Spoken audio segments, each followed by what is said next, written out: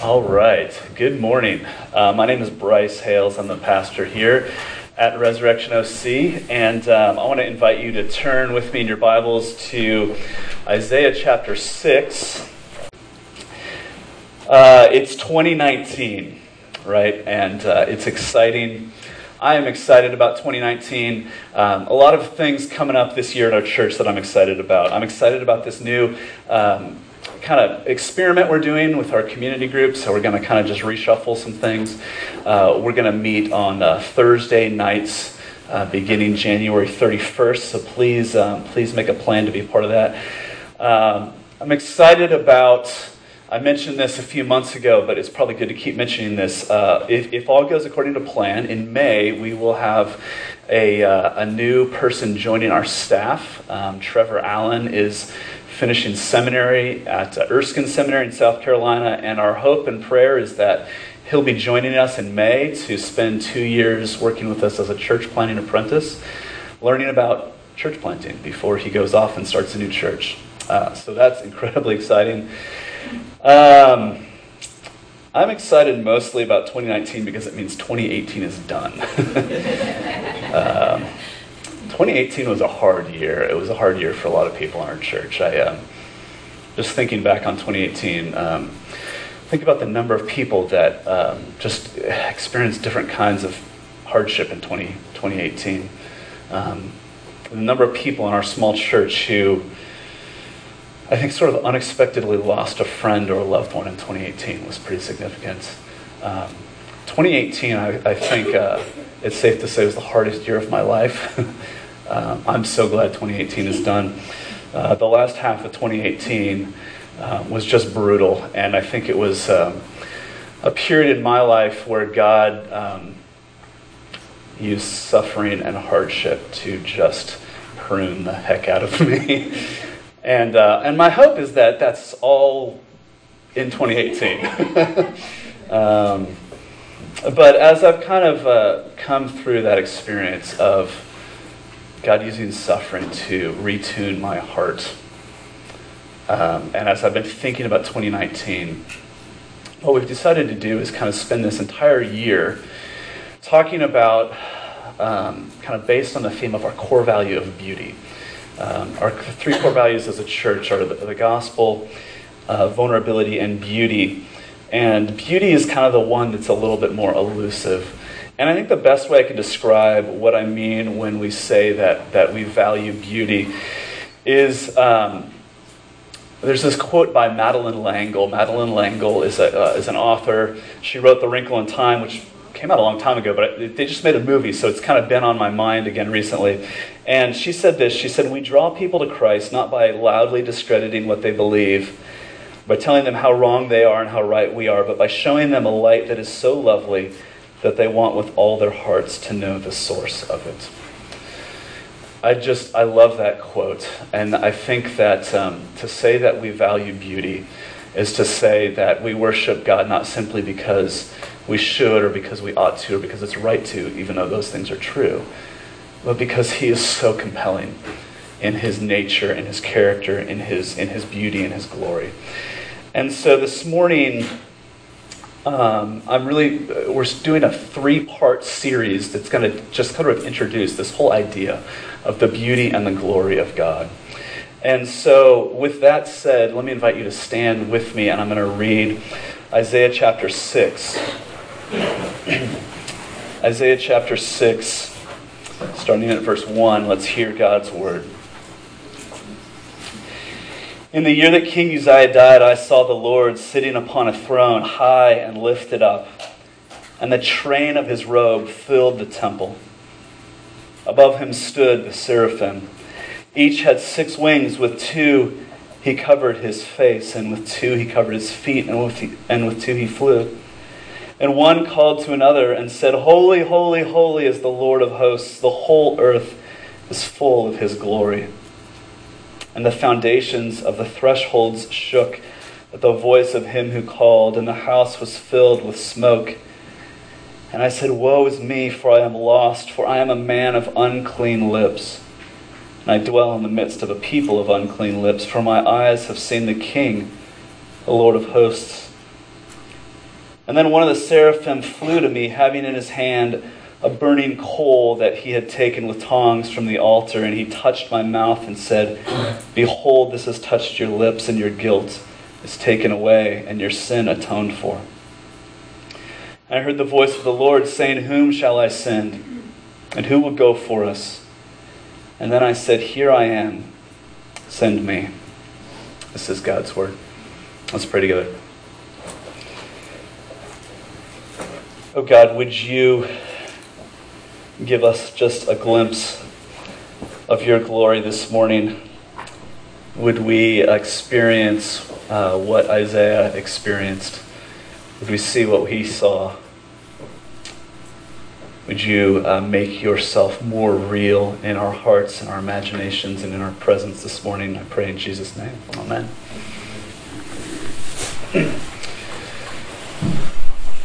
I believe that the hum will go away eventually, either in your imaginations or for real. Mine eyes have seen the glory. I saw the Lord seated upon a throne high and lifted up.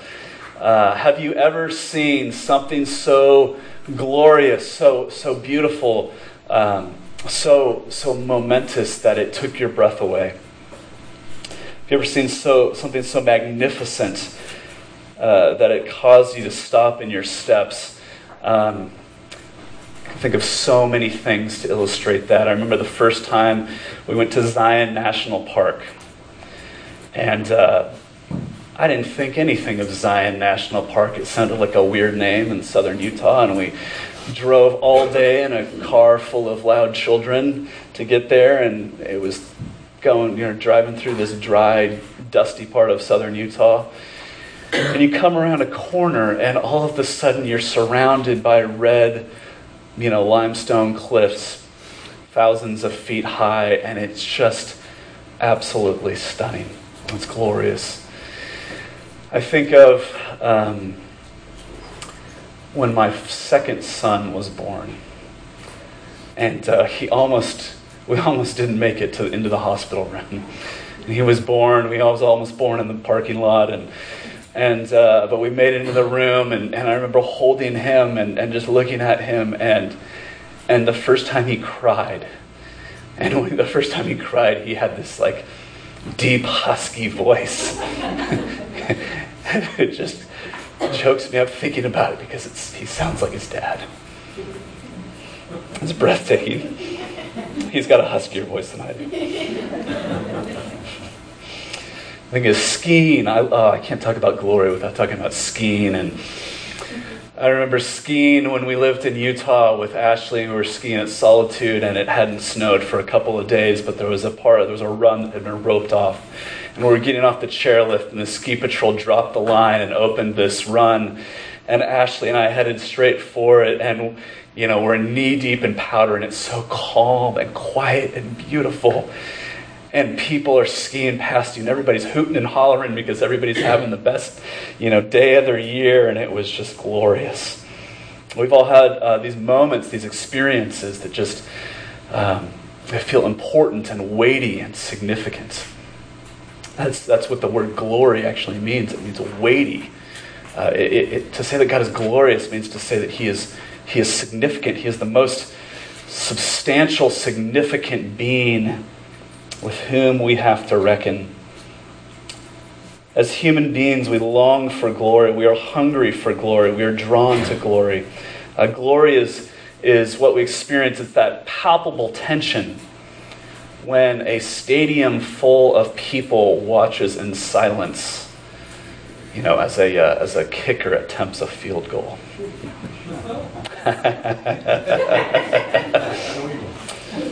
Glory is Carl telling me about the Eagles winning last Sunday, and the absence of glory is what the Bears... Oh, he's leaving.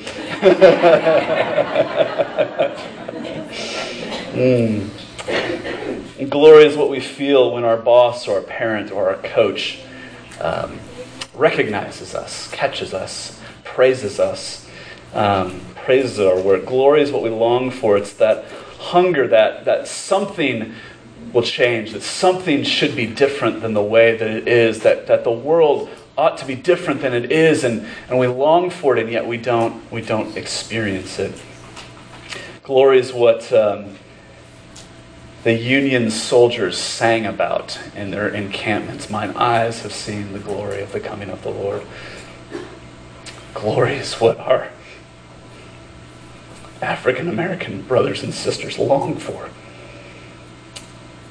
as they fought and continue to fight for freedom and equality. What's the line from the Selma soundtrack? One day, when the glory comes, it will be ours. We hunger for glory. We long for it. I've been thinking recently about this almost throwaway moment. It feels like a lifetime ago when I was in grad school. Ashley and I lived for 3 years in Scotland. I went to seminary, grad school for pastors at a little school called the Free Church College in Edinburgh. Not Utah. I've lived so many places. Edinburgh, Scotland. And I had one other American friend. His name was Jonathan. He was kind of this gregarious guy. And we had just learned that our New Testament professor was doing his PhD dissertation on glory in the Old and New Testament. And our New Testament professor was a wonderful Scottish man with this great accent named John Angus. And he spoke in this like breathy kind of whispery kind of voice. And so we just heard that he was doing his dissertation on glory. We had no idea really what glory meant. And Jonathan, being this gregarious, he was like, the only thing he could think of was like, probably, a black preacher, glory, kind of. And Jonathan is like doing that in class before the class starts. And he's saying, oh, glory. And you hear the door shut. And it's that classic moment of the person that you're like sort of imitating is in the room. And our professor he's there and he's seeing us just being fools. And he kind of looks at us as he walks to the front of the classroom and he stands up there in silence and he looks at us and he says, "You do not know what glory means." And it was all we could do to not laugh. I haven't talked to Jonathan in years, but I could text him that right now and we would both be laughing. You do not know what glory means. And I feel like that has been haunting me, that phrase has been haunting me over the last couple of months because we thought it was hilarious then, but so much of what we do in life, in our work and in our relationships, I think is indicative that we do not know what glory means. We do what we do because we're hungry, because we long to be filled, to be satisfied. We are hungry for glory. And I said that these past few months have just been incredibly difficult personally. And I think that one of the things that God has shown me in this time is that, being a pastor is complicated. And so much of what I've thought that I've done as a work for God, I think has been done in an attempt to satisfy my own hunger for glory. And we moved here about 3.5 years ago to start this church. And I thought, this is going to be easy and awesome. And you're awesome, but it hasn't really been awesome. And it has not been easy. It's been hard. It's been exhausting. And I thought that pastoring an awesome church would make me feel satisfied. And I think that for the last 6 months, God has just stripped away all of these things that I thought would be awesome and shown me that He is still good in the midst of it. And so this year I want to show you what glory means because I need to know.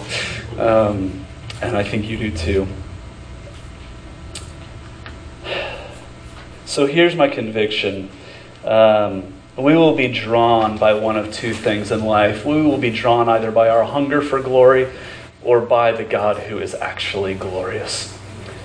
And our hungers will, we buy new houses and new cars and, we look for new spouses or whatever because what we have doesn't satisfy. And we will either spend our lives wandering, trying out things that we will think will satisfy us, or we'll be drawn into the future by God's own glory. And so I want to look this morning and this year at the source of the light that is so lovely that we want to know what the source of it is. Because that's what Isaiah saw. When we're drawn, it's interesting, this idea that we're kind of drawn by our hunger. One of the main ways that we describe people in the world that we live in is consumers, right? We talk about people as consumers. And I think what that means is not just that we are people who buy things, but it means that we're defined by our hunger. And this year, what I want to do is keep coming back to the beauty and the glory of God. And I believe that as we do that, it's going to move us from spiritual consumers into disciples. People who, instead of following our hunger, are people who follow Jesus. And I think that that's going to require two commitments from us. It's going to require a commitment to the church and to the mission. My hope and my goal for us this year is that as we look at the beauty of God, that God would transform us from consumers into missionaries who live faithful, ordinary lives. And that's exactly what happened to Isaiah. So look at this passage with me. I know that was a little bit of a long introduction. Don't worry about it. Two things that happened to Isaiah in this really epic passage. And the first thing that happens to Isaiah is that he is caught and cleansed. Both of those are important. He is caught and cleansed. It was in the year that King Uzziah died. Israel had been experiencing, under the reign of King Uzziah, a time of unprecedented peace and prosperity. Uzziah had become king when he was 16 and ruled for 52 years. And so the stability that brought to the nation was unprecedented. And it's in the year that he dies when the nation now stands on a precipice, wondering, will this kind of period of glory continue? Or will we fall back into hunger? And it's at this point that Isaiah has this vision. And it says that Isaiah saw the Lord seated on his throne, high and lifted up, and the train of his robe filled the temple with glory. He catches a glimpse of the glory of God. And it's in this account we see, Isaiah had a unique experience, but we see in his experience what it is like when we catch a glimpse of the glory of who God is. And what this tells us is that these moments that we experience that feel momentous and weighty and glorious in our lives are just like the moon. They're a reflection of the real thing. They're a reflection of the glory at best, the glory of the God who is himself its source. So how does Isaiah respond to the glory of God? Well, his response, really, I think it makes no sense except that it makes all the sense in the world. And what I mean is, like at a purely intellectual level, we'd think like, oh, he saw what God looked like. How fascinating. But what he actually does is to actually experience the glory of God, to come into the presence of pure goodness, we are immediately struck with our own inadequacy. And Isaiah says, woe is me, I am undone. He sees the glory of God and he's like, oh no, this is not good for me. And there's two reasons why he says, I am undone. There are two reasons why we feel caught in the presence of God. And the first is that we feel caught in the presence of glory because it makes us feel our own smallness. Anybody who's ever stumbled across the Grand Canyon has had a sense of how small we are. We look out at this glorious vista. It's enormous, and we just think, what am I doing here?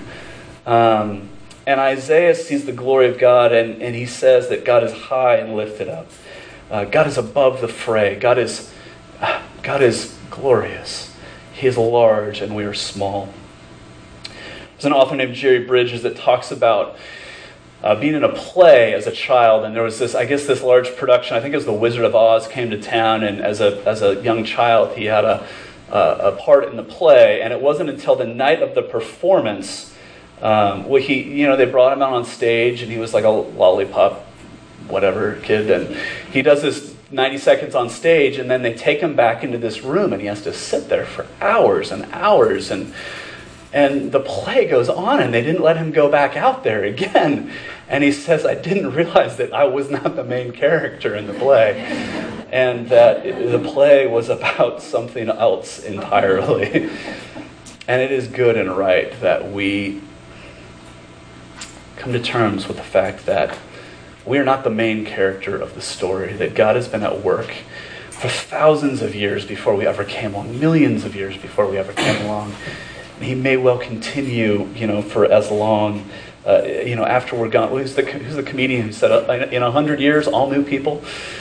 God will continue to be at work long after we're gone. And it is narcissism to suppose that somewhere, in the middle of all of that, the story revolves around me. It's good and right to be reminded that we are not the main character in the story. The story is ruined when minor characters grasp at the spotlight. But the second reason that we feel caught by the glory of God is not just because we're small, but also because of our sin. And it's not easy really to talk about sin in our culture, because as soon as you talk about the fact that we are sinners, somebody says, well, yeah, but nobody's perfect and I've never killed anybody. As if that's the only thing that you could ever do wrong, is kill someone. But when we compare ourselves to others, sure, I've never killed anybody and stored their body in my freezer. But there's a lot of other sins that are available. But when we're confronted with the glory of God, there's no more hiding, there's no more pretending.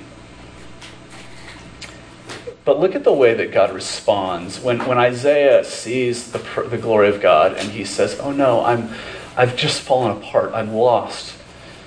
An angel takes a coal, and he goes and he touches it to Isaiah's lips. Why does he do that? Well, Isaiah has said, he says, woe is me, I'm a man of unclean lips. And then the angel touches him on the lips.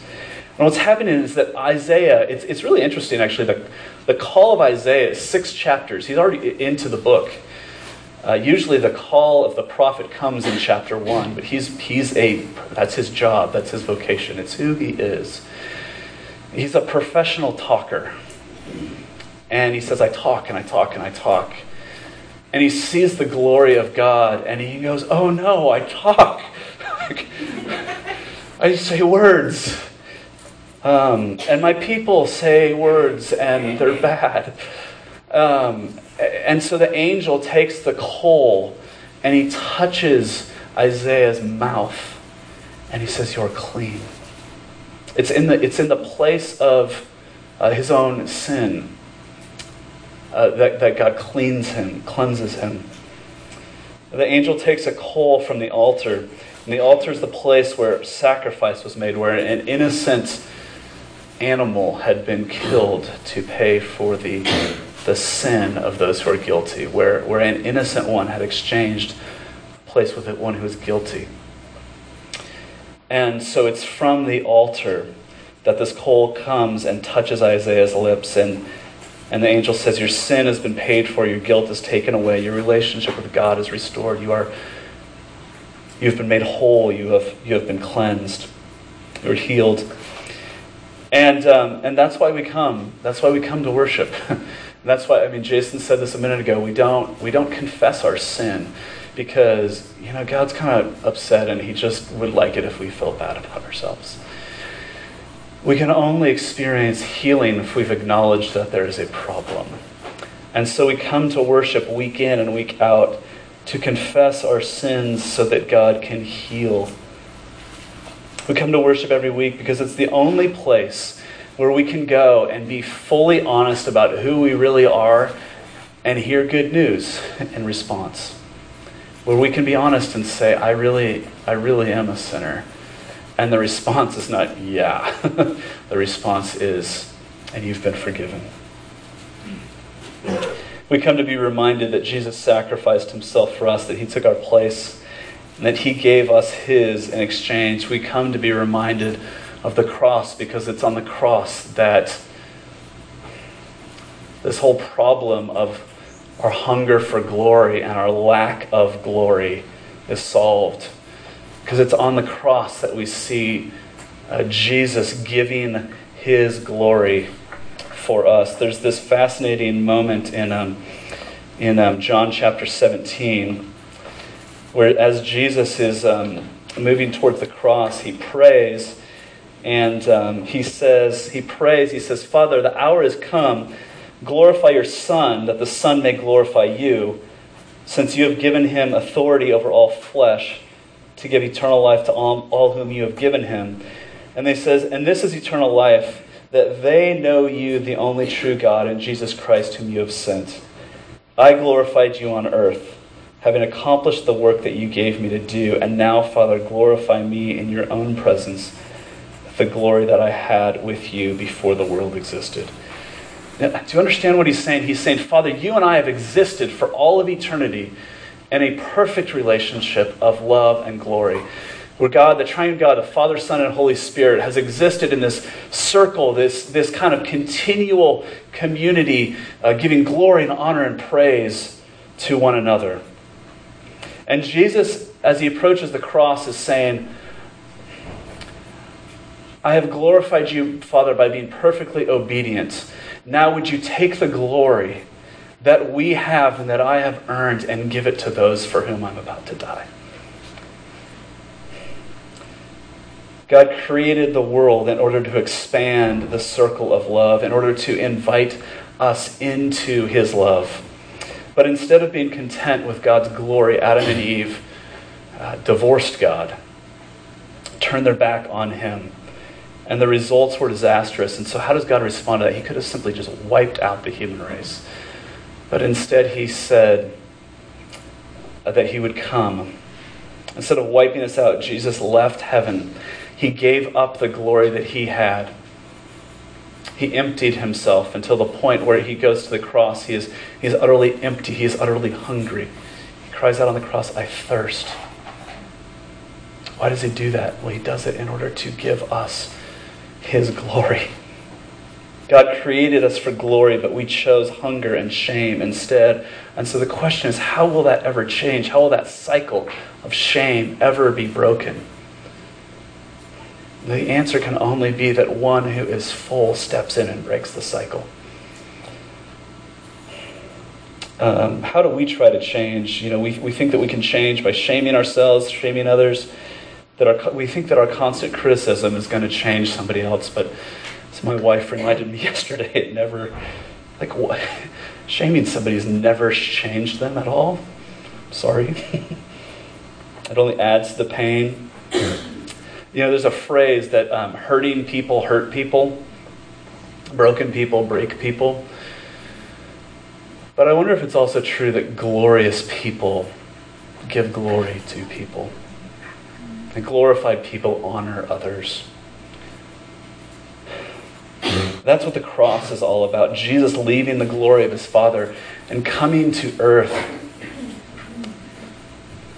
to give up his glory in order to break that cycle of hunger and shame that we have caught ourselves up in. To glorify us. We can no more shame ourselves out of shame than we can be the source of our own life. But Jesus steps into our midst and he breaks that cycle, that circle of shame. He takes our shame, he dignifies us by taking on his flesh, or taking on our flesh. He lifts up our faces, he smiles at us, and he says, my child, you were made for glory. You were made for glory. Jesus comes to bring to us the glory that Isaiah just got a glimpse, but Jesus is the incarnate glory of God in the flesh.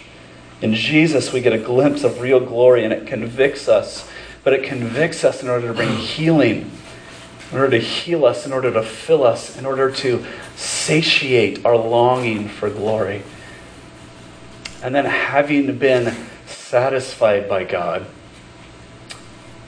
he then sends us out in mission. This is what we're going to keep talking about all year. It's not going to be the same sermon every week, I promise. But I don't know, maybe it'll feel like that sometimes. Because this is what the beauty of God does. It gives us a place of rest and belonging, a place to say, I'm okay, I've been caught, but I've been cleansed. I don't need to hide because I know I've been caught, but I've been made clean. So I'm satisfied, and therefore I have something to give to others as well. And the second thing that we see in this passage is that Isaiah is sent. Look at Isaiah. He's been cleansed by the coal, and God says, "Who shall we send, and who will go for us?" And Isaiah says, "Here I am." I think it's so great. It's like he's saying, "Oh my gosh, like I just found myself." You know, when he first was caught by the glory of God, he said, "I am lost. Woe is me, I'm lost." He calls down a curse on himself. He says, "I'm lost," but now he's been cleansed, and God says, "Who will go for us?" And he says, "Here I am. Send me, I've been found." It's like I found my calling, and glimpsing the glory and being cleansed by God, he's renewed, and he's discovered that he has a mission, that God wants to use him and send him out into a hungry world. Listen, if you are hungry for glory, you will go out into the world and you will fill yourself with anything that you bump into. But if you go out into the world and you are full, then you don't need to fill yourself, right?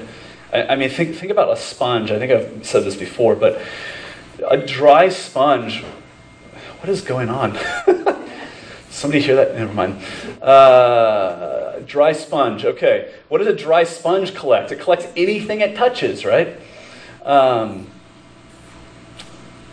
Sorry, I'm totally distracted.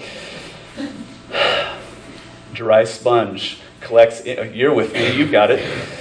But if you take a dry sponge, and you just dump it in a bucket of water, and it's charged full of water, then it, drips all over everything, right? Imagine like going into your living room and dunking a dry sponge into a bucket of grape juice, right? It's going to get all over the place, right? If you are empty, you'll absorb anything and everything in an attempt to satiate your hunger. But if you are full with the glory of God, then you'll drip all over everything. We are exactly the same way, aren't we? If we go out into the world seeking glory, we'll pick up whatever we bump into. But those who are full of the glory of God will drip it all over everybody that we touch. I don't know if you've seen this. I think I mentioned this a couple weeks ago, that the authorities in China have cracked down on unregistered Christian churches. Apparently 95% of Christians in China attend unregistered churches. Orthodox church, like churches that actually believe the Bible, tend to be unregistered.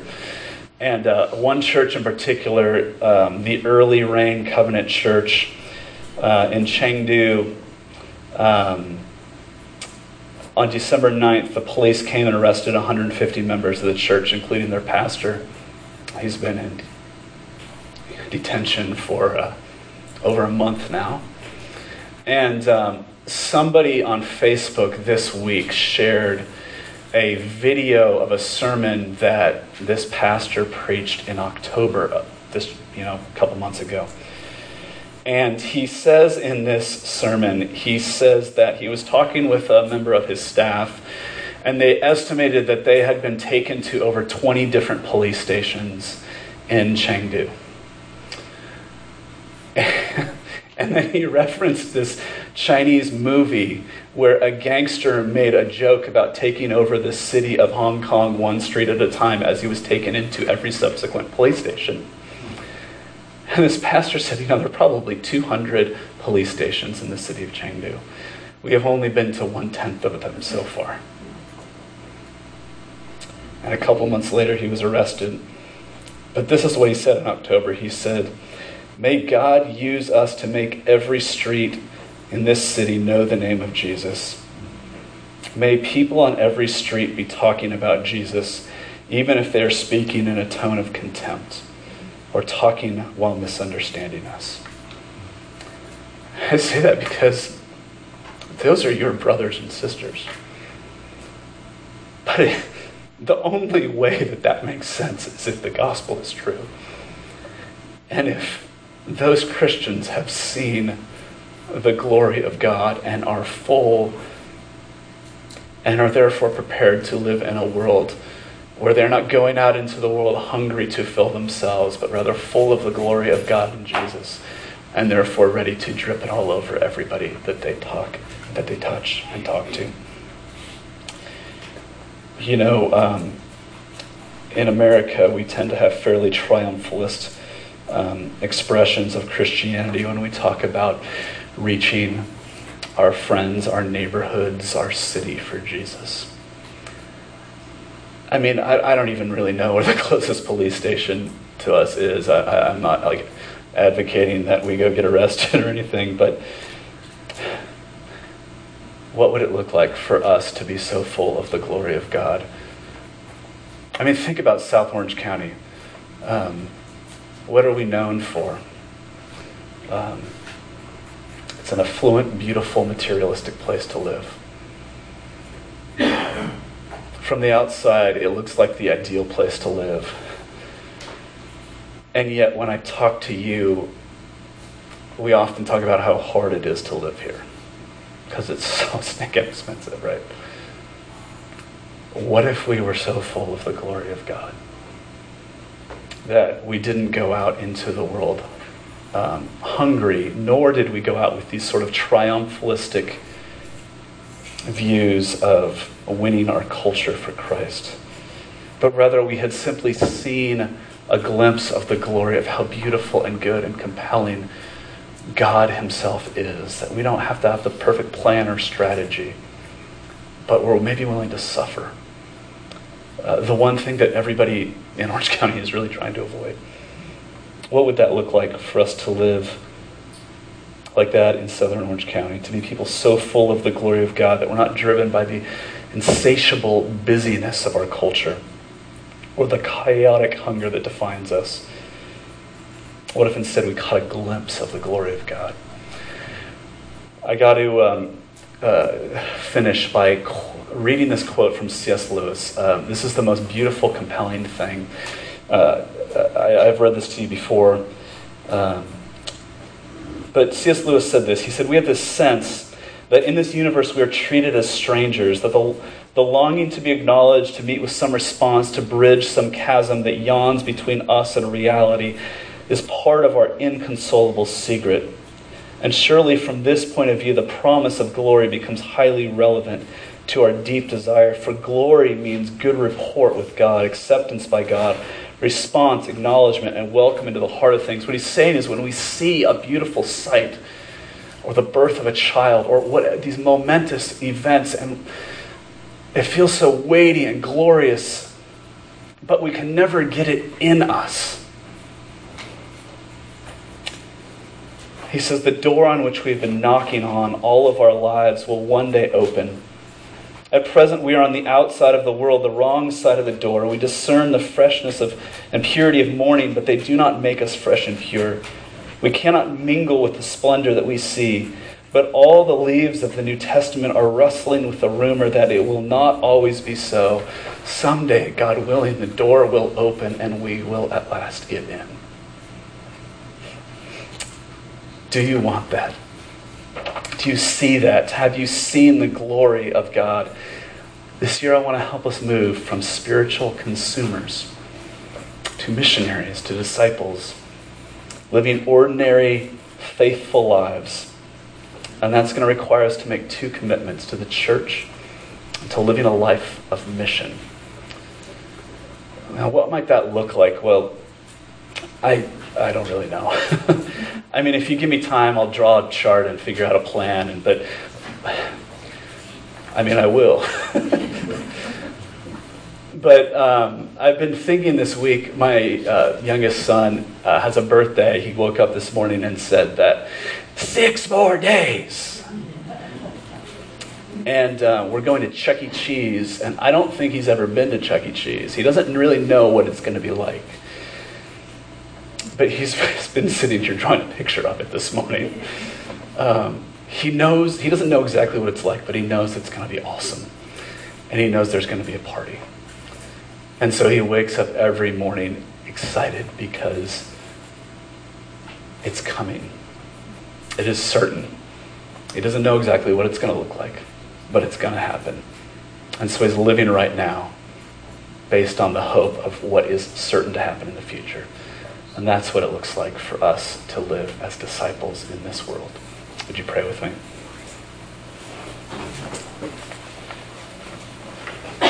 God, we are hungry people. We long for glory, and yet we're afraid. We're afraid to be known by you, by others, and so we hide ourselves. God, would you show us? I wish there were better words, God, to use to describe your glory. Holy Spirit, only you can truly reveal to us how glorious you are. I pray that we would get a glimpse of your beauty, that we would feel ourselves to be caught, to be known in deeply intimate ways and healed, that we would see in Jesus' sacrifice what we've been waiting for all of our lives, that it would cleanse us and fill us, and that we would become people who can live in this hungry world with confidence, because your glory awaits us. We pray this in Jesus' name. Amen.